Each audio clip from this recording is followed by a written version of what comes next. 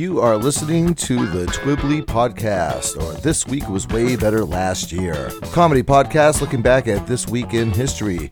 You can find us on Spotify, iTunes, Google Play, Stitcher, iHeartRadio, Podbean, or wherever you like to get your podcasts from.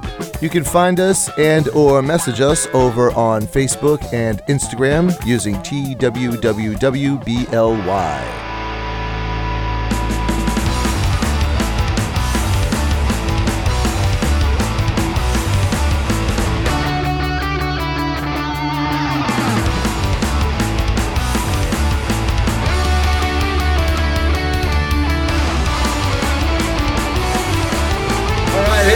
Back to Twibbly, or This Week Was Way Better Last Year. My name is Bill with one L. With me, let him sleep on it. Baby, let him sleep on it. He'll give you an answer in the morning. It's Jeff McLarjuge. It's me in the Paradise by the Dashboard Light.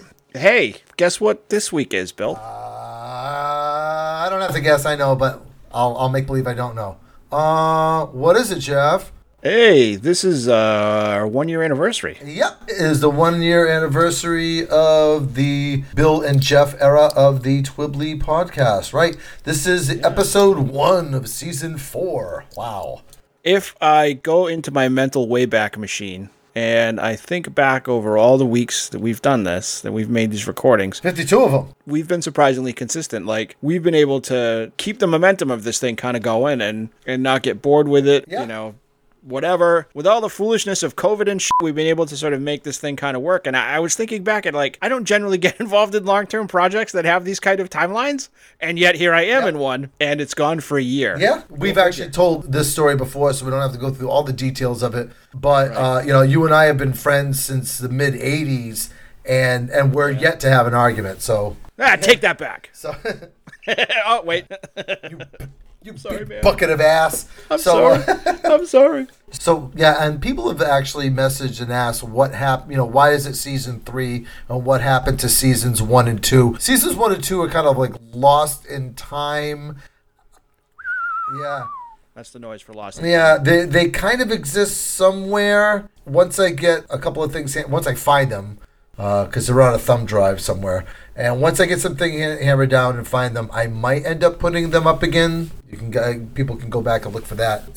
If they become available, I'll announce it on an upcoming episode. But yeah, a whole year. Holy cow. Right? I know. It's hard to believe. Like I said, I'm generally not somebody who gets involved in long-term projects like this, but here I am in one, and it's been a lot of fun. And it's definitely been, for those of you who are listening to this and wondering, kind of how the sausage gets made, we don't talk about how we make the podcast too often. There have been days where Bill and I have started our conversation about the podcast, which we're going to record, in X number of minutes with, how you doing today? Like, man, it's a shitty day. I'm having a crappy day. How about you? Yeah, today sucks.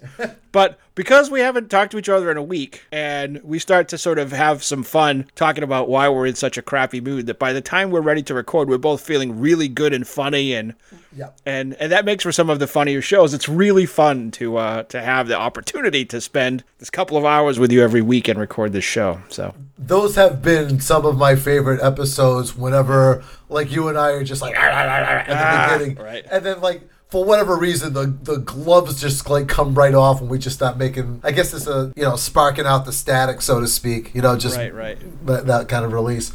It helps if we get to, if those, also tends to be the weeks where we get the opportunity to do like Alex Jones's voice or Elvis and Nixon or whatever, because like those are the weeks that we've both been in terrible moods that we've been able to really have some fun being silly. Or there's a great cryptozoology story to talk about. Right, exactly. Those are my favorites. I love the weird ones, the really weird stories where, like, people were mailing their children and stuff like that. Yeah, that's definitely a favorite of mine. I still threaten with my children with that. Don't make me mail you. And they're like, you can't put me in a bag. I'm bigger than you, Dad. And I'm like, but just get in the bag. Okay. Keith, I don't know what else to talk about this week, but I thought it was momentous enough that we should, at least call attention to the fact that we've been doing this for a year. So, before we get anniversary show rolling over here, I have my very popular and always favorably received Trivia question. Most television commercials are usually about 30 seconds long. Some of the really good ones are 15 seconds long, and there's been some that are about a minute, and then you get into the infomercials, which are typically a half an hour to an hour long. However, that is not the longest television commercial. What is the length of the longest television commercial ever? Oh, boy. This is such a weird and esoteric question. I'm going to give you a weird and esoteric answer. During the first year, I want to say it was like 1995, of Major League Soccer, the whole season of Major League Soccer was brought to you by Major League Soccer. And I watched all the games of Major League Soccer during the first annual year of Major League Soccer, including the final cup game, which was described by the president of Major League Soccer as pretty much an infomercial for Major League Soccer. I am not paid by Major League Soccer to use their name 35 times, but I'm pretty sure that was like 3 hours long. That may be the longest TV commercial that I'm aware of. Solid guess. Solid guess. You're wrong, but solid guess. I will give you the answer at the end of the show, but for now, this is the week beginning July the 26th, and seeing as it's the 1-year anniversary, we will let you start. I appreciate that. It's a nice anniversary gift. July 26th, 1609, English mathematician Thomas Harriot is the first person to draw a map of the moon by looking at it through a telescope. Now, it doesn't sound all that momentous, but think about it just a little bit deeper, right? There's no place you can stand on Earth and draw a map of the Earth. Yeah, okay, yeah, solid point, right, yeah. Right? But you can draw the map of effectively another planet or dwarf planet or our moon by viewing it through an early telescope to the point where you can pick out features, give features names. It's where we get Sea of Tranquility. The Sea of Tranquility, etc. It's from Thomas Harriot's original mappings. Now, in the years and decades and centuries since then, more detailed maps have been built using more sophisticated technologies and better telescopes. Oh, yeah. But it all goes back to that very first guy who's like, hey, you know what? I bet if I look at that through this thing that makes things bigger, I can probably map it out. And it's the first time another planet was mapped by anyone. It doesn't sound momentous, but it's huge. It's a huge, huge thing. I wonder if they printed that out, so to speak, and brought it with them on the first moon landing there in 1969. All right, now hold it up straight. I got to see where we're going here. Right. We're supposed to take a left at the. I don't see the craters this isn't to scale.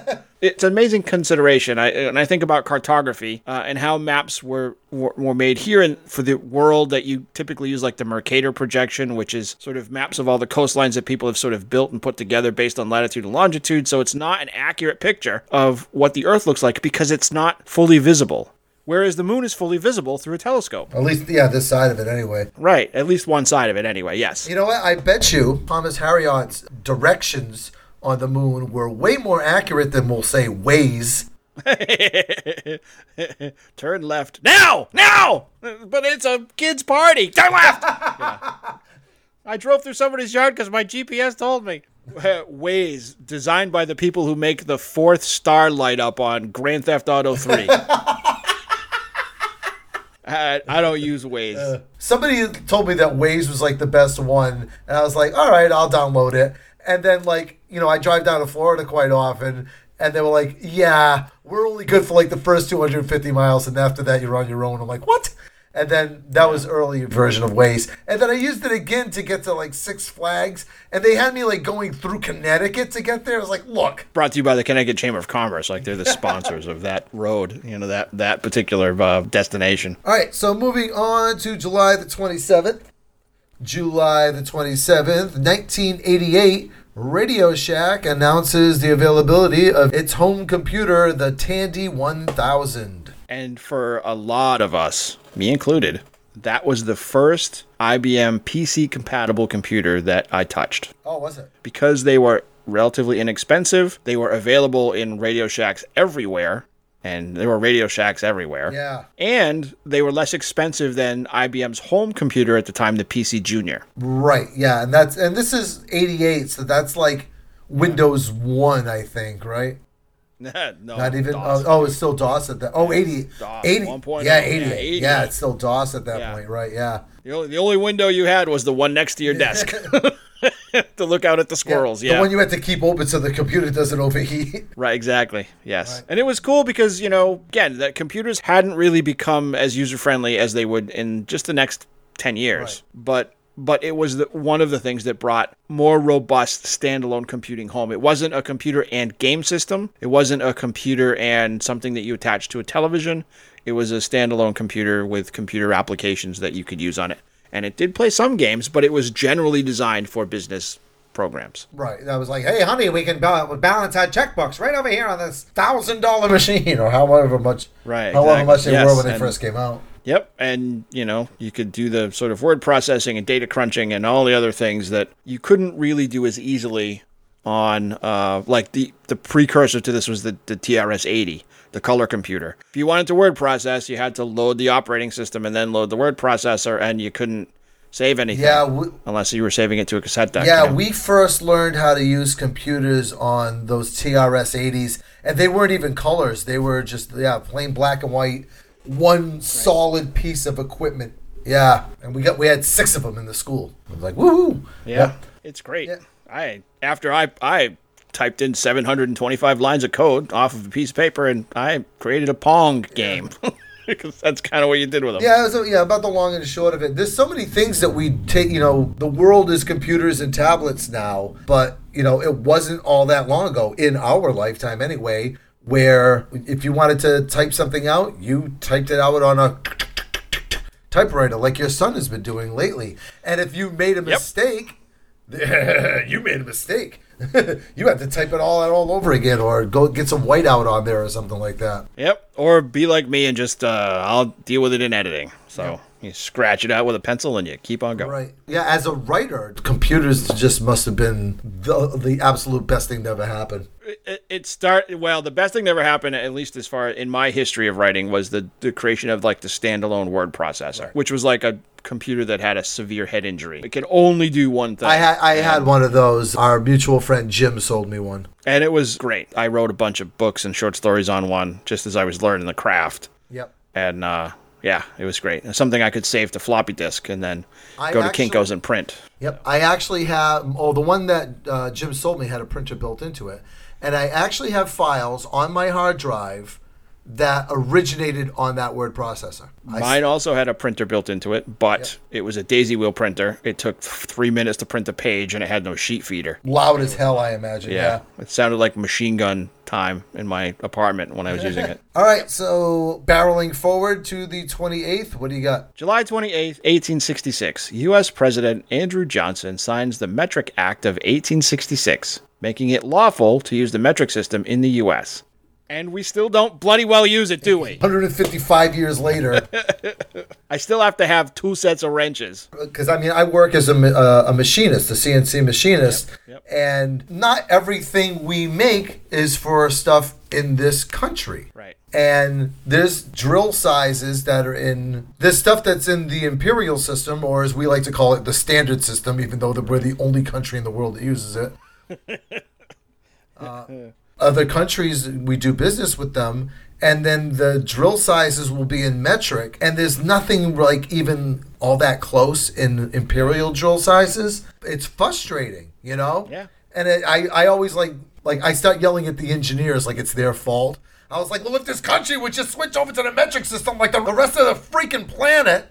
Like, well, don't yell at me. You'll have to, talk to Andrew Johnson. Right, exactly. And ever since then, it's been just kilogram of bullshit about not using the metric system here. It is a silly thing that we're still on the imperial system. But one of the engineers said something really funny, and he's kind of right in a way. He goes, there's 2 types of countries in this world. Those who use a metric system and those who have landed on the moon.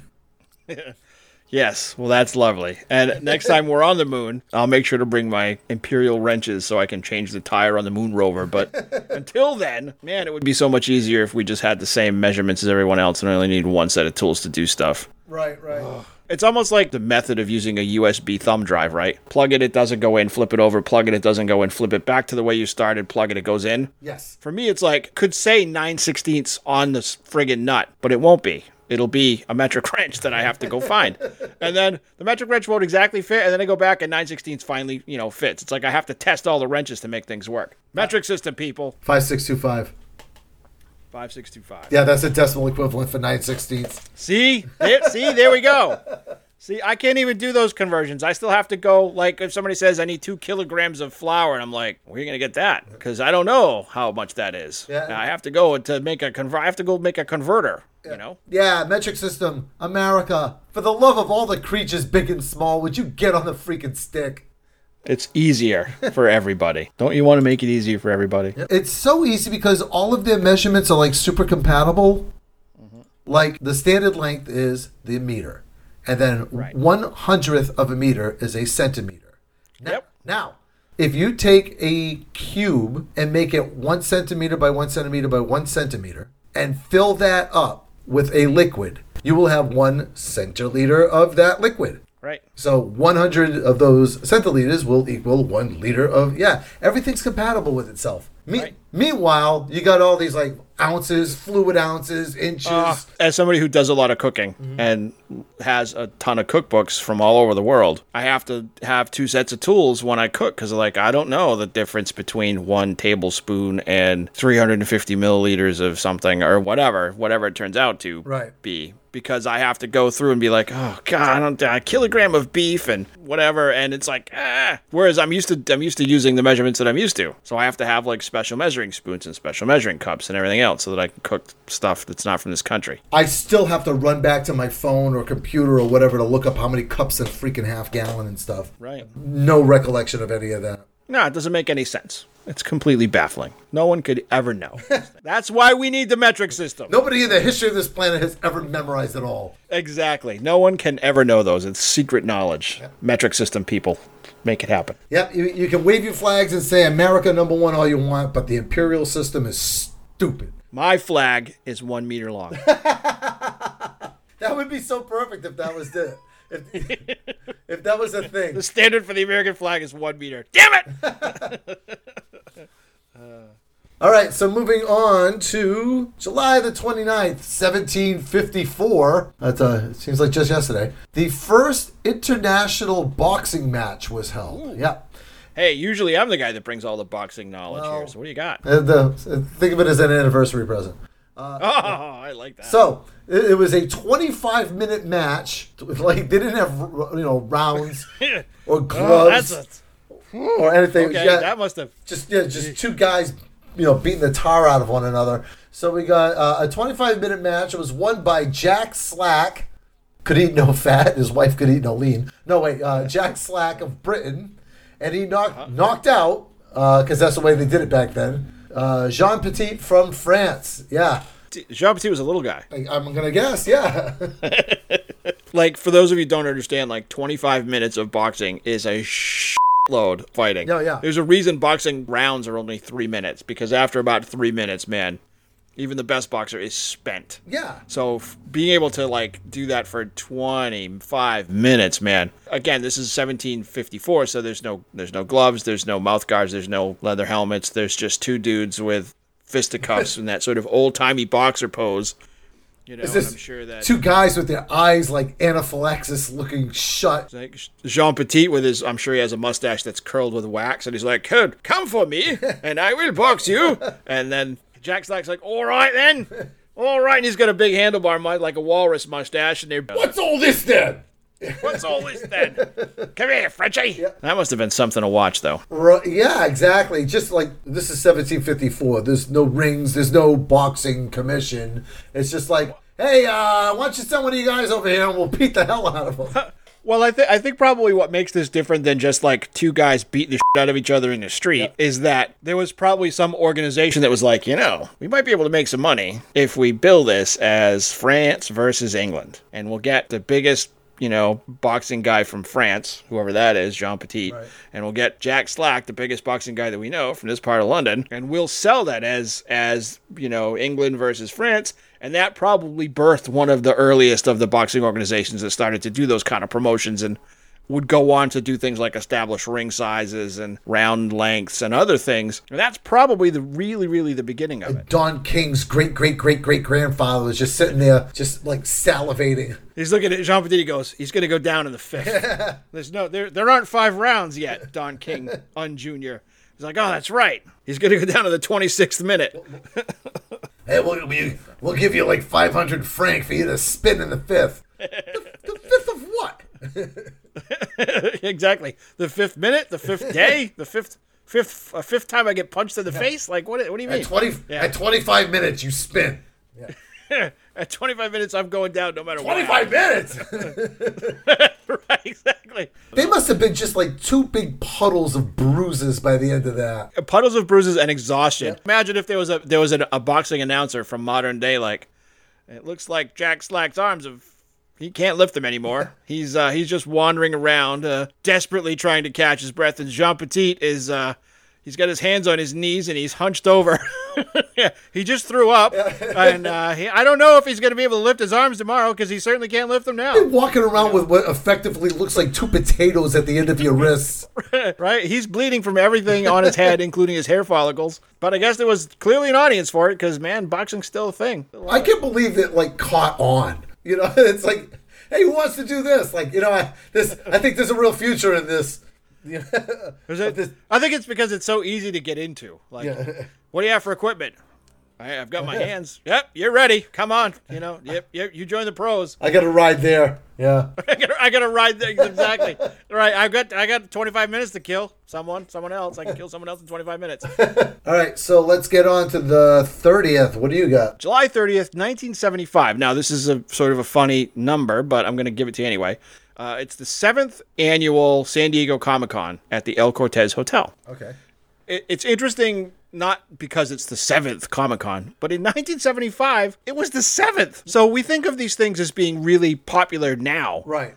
And they started in 1968. Yeah, and Marvel Comics only started in like what? 65 or 66, right? 65 or 66, right. Yeah. And part of it sprung out of like science fiction conventions for writers and Star Trek fans because that was a big boost after Star Trek went off the air. But for it to be like comic oriented, where a lot of comic books were sold and artists were featured and stuff, very little has changed between what was going on in 68, 69, 70, even 75 and today, including down to cosplay. Was still being done. It's a lot different now. I was involved, and time will tell if I get back involved, with the Comic-Con circuit for about 10 years.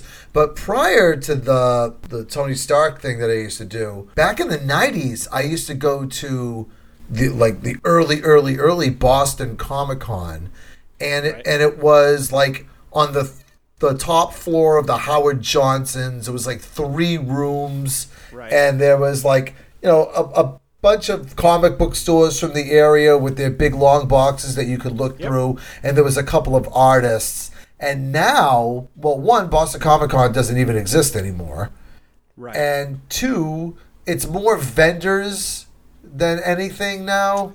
Well, I think a lot of it is like when you had like Star Trek conventions, there used to be like Galaxy Con and Rebel Con and all these other things that were all Star Trek and science fiction media oriented. Right. And I think they all sort of kind of ended up ultimately merging. Yeah. Here in New Hampshire, we have Granite State Comic Con, which started out as, again, long boxes from my local comic shop and some others that were in New Hampshire. Yeah, it's my friend Pat that puts that one on.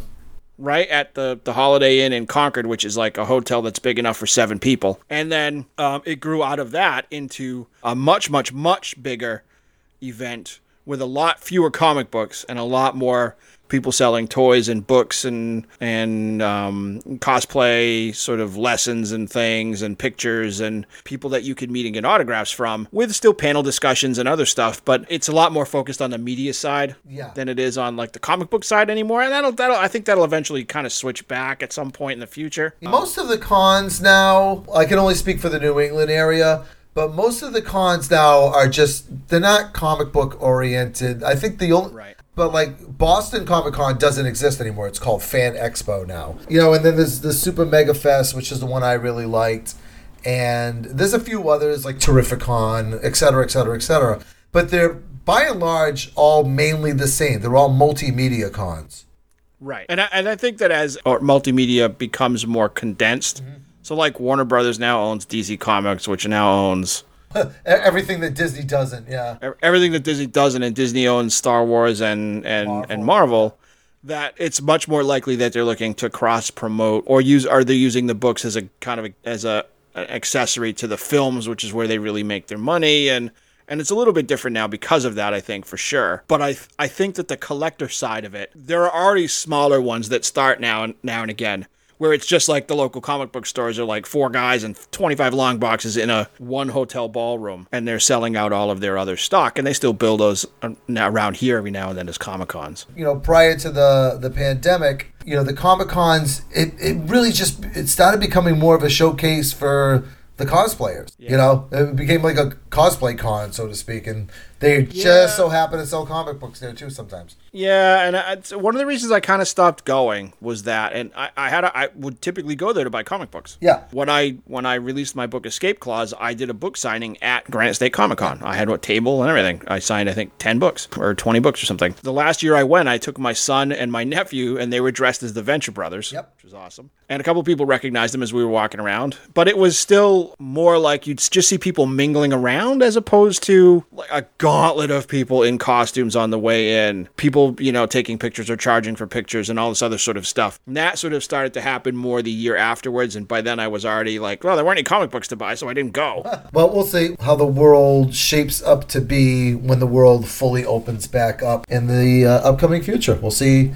We'll see how things change. I really looked forward to the ones, the horror ones, because they stuck more with a theme, and that theme is something I really like. I'm really into the horror stuff. So I know I used to go to the Babylon 5 RebelCon that was down in Taunton, Mass. I went to that for years, 3 or 4 years in a row. I had a great time. All right, well, fingers crossed for the upcoming months, guys. Let's get on to the 31st. 31st is kind of a twofer here, but they're very similar.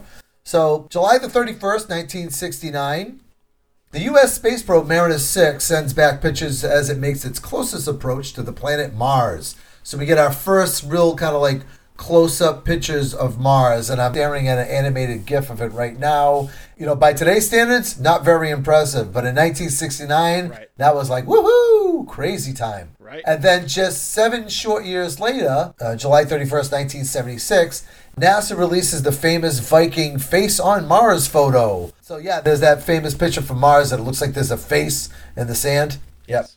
This is Cydonia region. The source of the Muse song Knights of Cydonia, by the way. Oh, very good. I thought you were going to tell me that guy mapped out Mars while he was at it. Why not? We'll make a day out of it. I need 2 telescopes, 1 for each eye.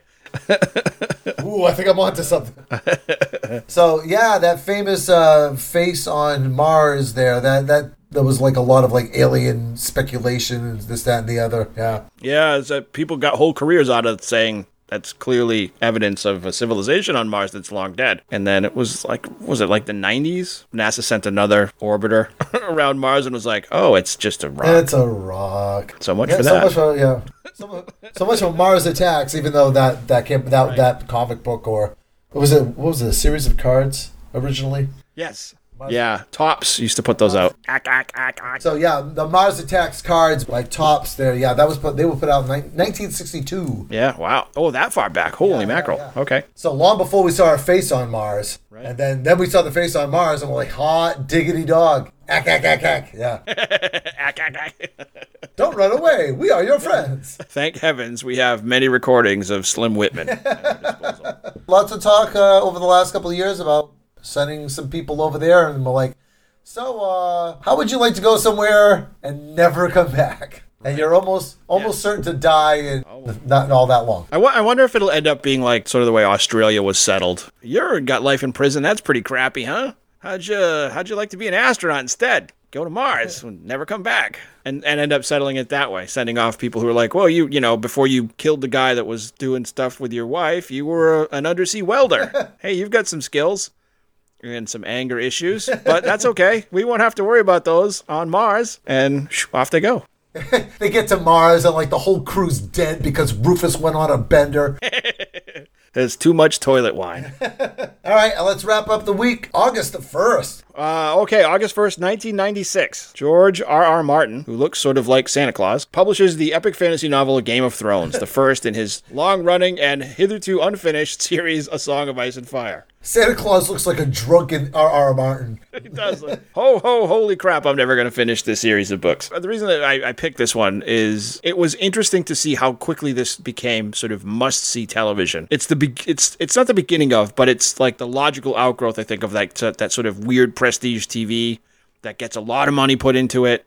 And it's really faithful to the source material, so it brings in not only the fans of the source material, but also a bunch of people from outside because it's compelling and it grows far, far beyond what it would have ever done by itself. And then it makes new fans for the source material too, yeah. Right. I know people that never read Game of Thrones until they saw the series, and then they went back and read the books, yeah. Right. And not only that, but then they'll read other epic fantasy novels are notorious for having like episode 7, 22, or book 99 of 4 million, you know? Other epic fantasy series that continue to go on and on, like the Robert Jordan Wheel of Time series and some other stuff. The general manager of my company, whenever he came on board, he was announcing, introducing himself to everybody in a meeting. He made reference that he's like a huge nerd. He loves the Marvel Cinematic Universe and he loves Star Wars, and he was a huge, huge, huge fan of Game of Thrones. And with the exception of like 2 or 3 of us, nobody knows what the hell he's talking about. I know what he's talking about when it comes to like Star Wars and the Marvel movies, but I've never seen anything from the Game of Thrones. And every single meeting, and prior to the pandemic, he was doing meetings once a month. Every single meeting, he would throw out these Game of Thrones references, and then you just get like a room full of old Portuguese women just kind of like blinking at him, like just waiting to get released from the meeting. It's always fun when you're the one guy who's like, I'm the cultural touchstone here, and nobody else cares. Can you wrap this up? I got a malasada that's cooling down. Right. And nobody gets that joke, but that's fine. And nobody gets that joke, yes.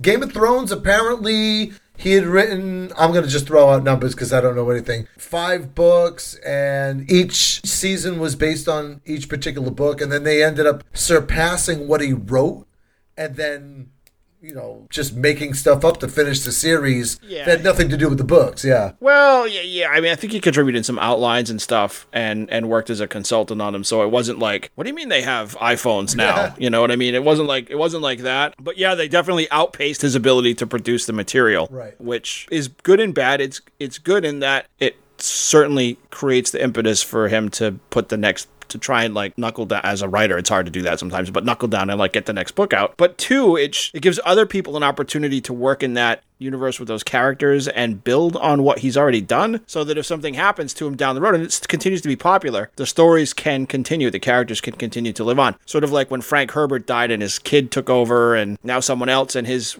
grandson, or Frank Herbert's grandson, are writing Dune books. Well, this also kind of like backwards engineering, like the Star Wars universe, where you had the 3 movies, and then people were writing the expanded universe. Then they did the prequels, and then there was expanded universe with the prequel characters. Then when they came out with the sequels, Force Awakens, etc., right, it just negated everything in the expanded universe. Right. Like all those stories. And some of those were fantastic stories. Yeah. So I'm wondering, like, if you take the last couple of seasons of Game of Thrones, and then Martin decides he's going to finish writing his books eventually, is the canon of the show going to get thrown out for what he decides to write? Or is he going to have to adapt what he writes to incorporate what they've added to the story in the show? Like, there's another component to it, too. Characters that might be created specifically for the television show, will he have to incorporate them into his further writing? And so there's a whole bunch of, like, interesting components to this as it grows and grows and grows. It's one of the things that I really like about that kind of media, even if it's not the genre that I typically read or watch. Yep. But from a cultural and business and literature perspective, it's really interesting. All right, let's get on to the celebrity birthdays. July the 26th, 1943. One of the most charismatic frontmen in show business history, Mick Jagger of the Rolling Stones. Yeah, he moves like Jagger. He moves exactly like Jagger, yeah. We got to do that for a worst song ever sometime soon. Oh, goodness, that song. But Rolling Stones, one of those bands, they never really officially broke up. They've been pretty much active since they started. Yeah, they've had a pretty consistent lineup too. more or less, Like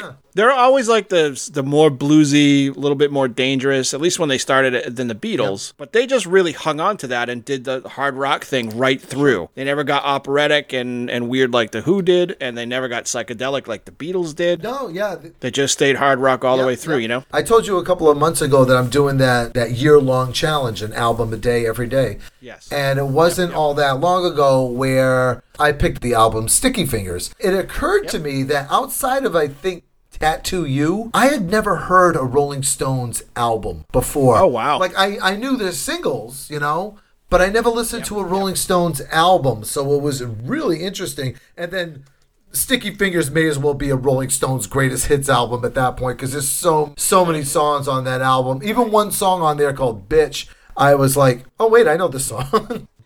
All right, next up. July 27, 1953, an Australian fellow named Greg Gomez Peed, born in Cardiff, New South Wales in Australia. And while you and I will know who he is, probably no one else will, he's known by the stage name of Yahoo Serious. Oh, no.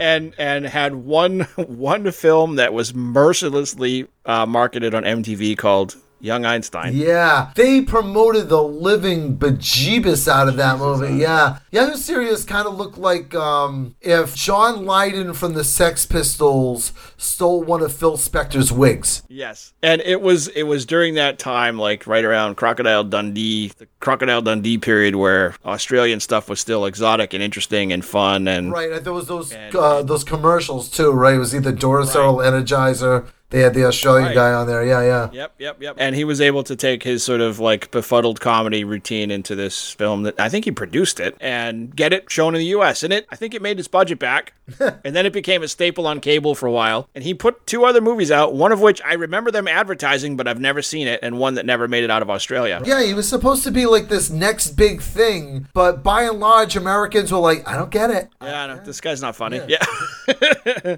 Right, yeah, we get that. The accent's interesting. Yes, after 5 minutes of it, it's like, shut up.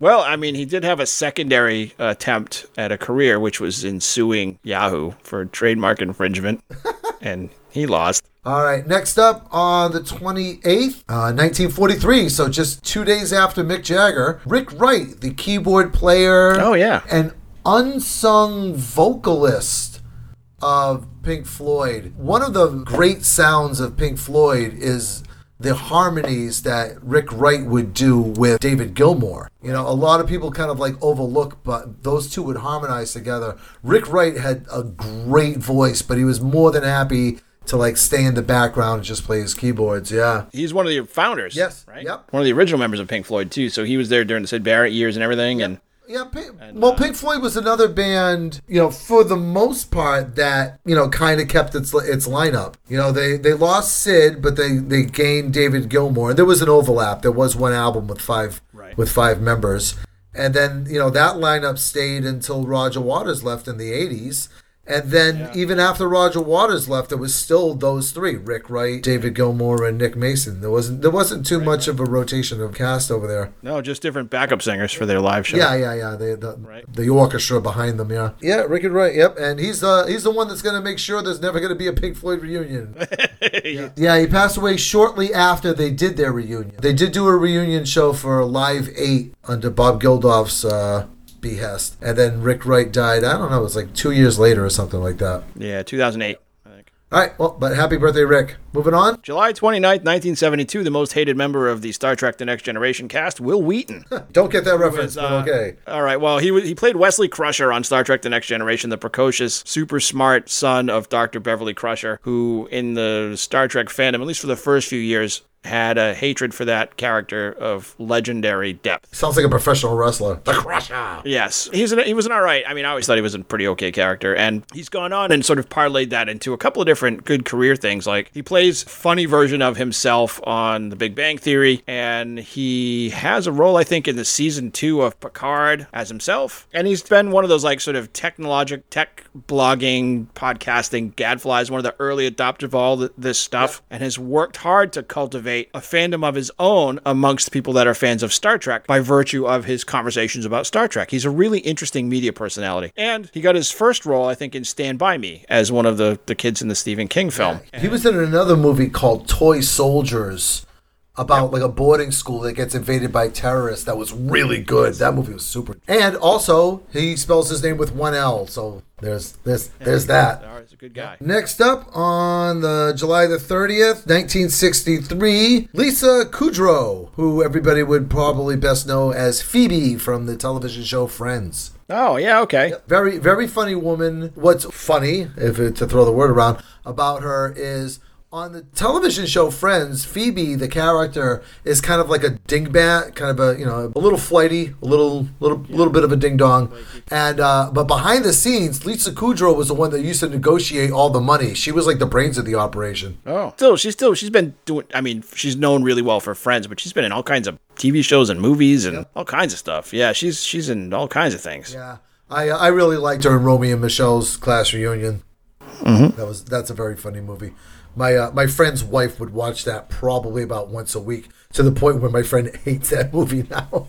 I know she does like some voice work too on BoJack Horseman, and yeah, she's still super active. I remember really liking her in a movie called Clock Watchers some years back. I'm not sure if I saw that. It was about a girl who becomes a temp in this office building, and one of the temps that already works there is Lisa Kudrow. Oh, okay. And it's like the friendship that these four women have and working in this kind of crappy environment. It was a great movie, yeah. All right, next up on the 31st, what do you got? July 31st, 1867, in case you were ever wondering where the K in Kmart came from, it came from Sebastian Kresge. Oh. So he was born in 1867, and he must have owned a five and dime called Kmart, parlayed that into a gigantic, I don't know if it was global, but it certainly was larger than the United States. It was chain of department stores, flat sort of plaza-style department store. Yeah, they were absolutely ginormous up until they weren't. Yeah, there was just the Big K store, as we ended up calling it. Yeah, they were around for a very, very, very long time. I'm going to say it was basically Walmart that put them out of business. Could say that. There's a little bit more to it, but like it was them being bought by Sears and the management of Sears that kind of sacrificed them to try and keep Sears alive. Yeah, and then Sears died too. and then Sears went the way of the K. Followed it down to the bottom of the ocean like the back of the boat compared to the front of the boat. Yeah. Yep. And all that remains is Walmart and Target. And then wrapping up the week on August the 1st, 1960, lead performer, I'll say, and founder of the rap group Public Enemy, Chuck D. Yeah. Yeah. First of the real, like, politically active and popular at the same time rappers. Yeah, like, prior to Public Enemy, rap was basically, I'm not saying all of it was, but it was basically just like a dance thing. I'm not going to say they're the first, because I'll probably get, somebody messaging me saying, no, they weren't. But they were one of the first, and definitely one of the most visible of the politically active rap, where you could make this music that was formatted for dancing, but actually get a very strong message across too. They definitely get a lot of play on MTV. That helped popularize them as artists, but helped pave the way for some of the other more like politically oriented rappers like Ice-T and even Run DMC's later records. And it helped sort of show that it could be something more than it was before. They were a perfect kind of like yin and yang too, because, Chuck D had this this angry young man kind of like image to him, and then bouncing around the stage like a hedgehog just bouncing around was Flavor Flav, who kind of was like the spoonful of sugar that helped the medicine go down. Like a lot of the attention was like being placed on Flavor Flav because he's hilarious. Right. Meanwhile, here comes Chuck D with the knowledge, kicking it down your throat. Yeah. Yeah, and Terminator X was a great DJ, and they had that weird like sort of militant sort of stage presence with the SW1s, and there's a whole bunch of like things that were going on and in their videos and music that I still go back and listen to. It Takes a Nation of Millions to Hold Us Back, their second album, and I love it. My first introduction to them was the Less Than Zero soundtrack, which I had bought because there was a couple of songs that I really liked from the movie that I wanted, and then I just remember it was like the second or third song on side 2, and it was Bring the Noise, and I was like, wow, what is this? Like, I wasn't typically somebody that listened to a lot of rap, especially in the 1980s. Right. But that song, yeah, it's always grabbed me. It's always been a great song. Always will be. That Less Than Zero soundtrack had a lot of great songs on there, but I remember there was a couple on there that were just... The worst song ever. Oh, Jeff. You remember karaoke nights? I used to like karaoke nights. Yeah. Hearing somebody with far too much vodka in their system singing Sweet Child of Mine, but it sounds almost like what you'd hear if they were microwaving a cat. You understand how Inagata Davida happened, yeah. Yep. There was always that one point in the night, and it wasn't just one point of the night, it usually ended up being 2 or 3, where this girl who thinks she can sing would get up and do... And her friends at the same time, I think. And they all fight for the mic. Occasionally. Yep. I don't want to do it by myself. You come up with me. And they have a beer with a straw in it. Right? Beer bottle with a straw in it, right? Yep. We've both been there, Bill. Oh, yeah. We've both seen this happen. It doesn't matter where you are in the country. You could be on vacation and you're over at Disney. It's like, oh, what are we going to do? Oh, let's go to the karaoke bar. And then here's South Florida girl getting up. And 4 Coronas later on an empty stomach. And here we go. And they always pick this goddamned song. It definitely is a scourge of karaoke. The song that Bill and I are lamenting having to bring the name up of because it's going to earworm us for the next 100 hours is What's Up by 4 Non-Blondes. Yes, the name of the song is What's Up. Those words do not appear in the song. They must have thrown that as a curve. What's going on is the repeating thing. I think the reason they didn't call it What's Going On is because that's a super famous Marvin Gaye song. Too true. And people would think that they were probably doing that one. It's like, oh. And then they would hear it and be like, this is not Marvin Gaye. All right, let's play the clip. Step outside and I take a deep breath and I get real high and I scream from the top of my lungs, what's going on? And I say, hey, yeah, yeah, hey, yeah, yeah. I said, hey, what's going on? And I say, hey, yeah, yeah. God, it goes through me like straight peaches through a baby. Oh my God. It really fits in the time that it was when it was popular, 1993. It fits in that it's right there in like Nirvana, Pearl Jam, Alice in Chains, these guys, L7. Fits in that whole stew of that same kind of like a little bit acoustic, a little bit electric, a little bit slow, and a little bit fast, and a little bit loud, and a little bit soft, and a little bit bad. Yeah, it was at that point in time in musical history, there was no alternative to alternative. Yes. And this video was on constant rotation on MTV. And do you remember the video? I can still smell this video. God, that video, it had a smell to it. It smelled like clove cigarettes, patchouli. Yeah. Yeah, and a hamper. Yeah. Yeah, oh my God. Everybody in that room just looks like they stunk. Ugh. The record, which is called like what, Bigger, Badder, Faster, Louder, something like that. Yeah, who cares? Bigger, Better, Faster, More. Yes. Right. It was recorded over 91 and 92. It took a long time to record because they went through a lineup change in the middle of recording the record. Lisa Perry, who's a super famous songwriter now, kind of got her start here and parlayed that into a career writing songs for Christina Aguilera and some others. Yep. Put out, I guess there was a single that came out before What's Up. I have no idea what song it is because I never heard it. No. And they did a couple of like weird covers after that for some like compilation albums, and I've never heard those either.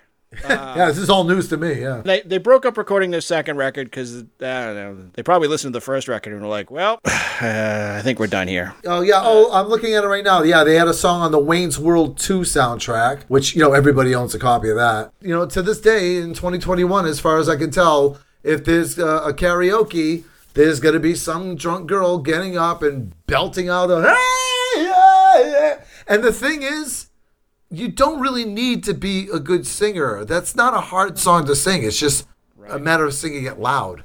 It's not good. Yep. It's loud. The less loud you hear it, the better it is. Yeah, it's like whenever you just hear those opening chords, you're like, oh, for Christ's sakes, here we go. And and they broke up while they were recording the second album. Linda Perry was like, yeah, screw you guys, I'm going home. Hopefully she washed her clothes after that. All right. So as long as life seems to drag whenever somebody is singing Four Non Blondes while doing karaoke, it pales in comparison to the length of the longest television commercial, which was my trivia question at the beginning of the show. What was the longest television commercial? And my answer was the entire season and final game of the Major League Soccer season number 1, which was like 1995. All right, you're in the ballpark, which is a horrible play on words. The longest television commercial, it was broadcast in Sao Paulo. I'm going to say that right? Sao Paulo? Yep. Sao Paulo, Brazil. It was a commercial for Old Spice, and it was 14 hours long. 14-hour-long commercial. 14-hour-long commercial? It aired from 6 o'clock in the morning until 8 o'clock at night, local time, on December the 8th in 2018. Now, I don't know how much you could possibly say about Old Spice deodorant. And what could you possibly say in 14 hours that you can't say in 14 seconds, you know? I don't know. What, did they just make Terry Crews go out and talk to the audience for 14 hours at gunpoint or something? I don't know. All I can tell you about Old Spice is I cannot use it. It turns my armpits into big balls of rashy skin. Oh, it's my chosen deodorant, so. Oh, well, you don't have to worry about me using your stuff whenever I go over your house. Unless you hear me screaming out of the bathroom, you know what happened. You end up using it, you get hives. I can already see it. You'll be like, Jeff, look. And I'll say, Bill, those look like hives. And you say, I know, but I don't want to make any rash decisions. Oh, you suck. You're the worst. Oh. Happy anniversary, Bill.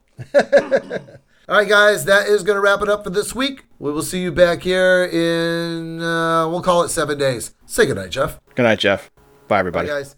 A special thanks to James Costa for our theme music. Find us or message us on Facebook or Instagram at Twibbly or TWWWBLY. Subscribe if you haven't already, and tell your friends. They'll probably get all the trivia questions right, too. Bastards.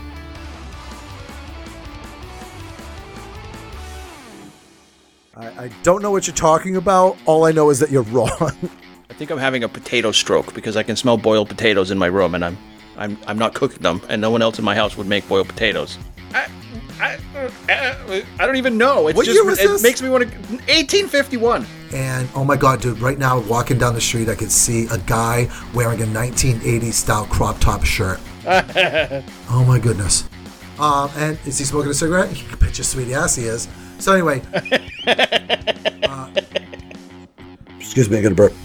Excuse me, and we shall have you start. Excuse me. This is the week starting November. This is the week beginning November the. Come on, no. This is the week beginning November the 16th. All right, hey, my name's Bill O'Donnell. All right, hey. That's what you just. That's gonna get cut right out of the show because nobody gives a shit. There was the trial brought on by the International Hot Dog Association. I'm sorry. It's okay. It'll end up on the. I'm gonna try and get it out. Be on the blooper reel. I'm gonna try and get it out. Yeah, I'm gonna try and get it out. So it reminds me a lot of the. It's repetitive and it's repetitive. First flight people, I don't care what history shows, because they were prior to airplane. God damn it! It's like an airplane just flew by my house. That's me making noises. I don't know. Oh my God! I laughed so hard my back cracked. That's disgusting. It was. Thanks, Jeff. I'll be right back. I gotta go take a shower now. They brought in another singer named Ripper Owens. I'm waiting for Bill to correct me or I don't know. confirm that I'm correct. Ripper Owens.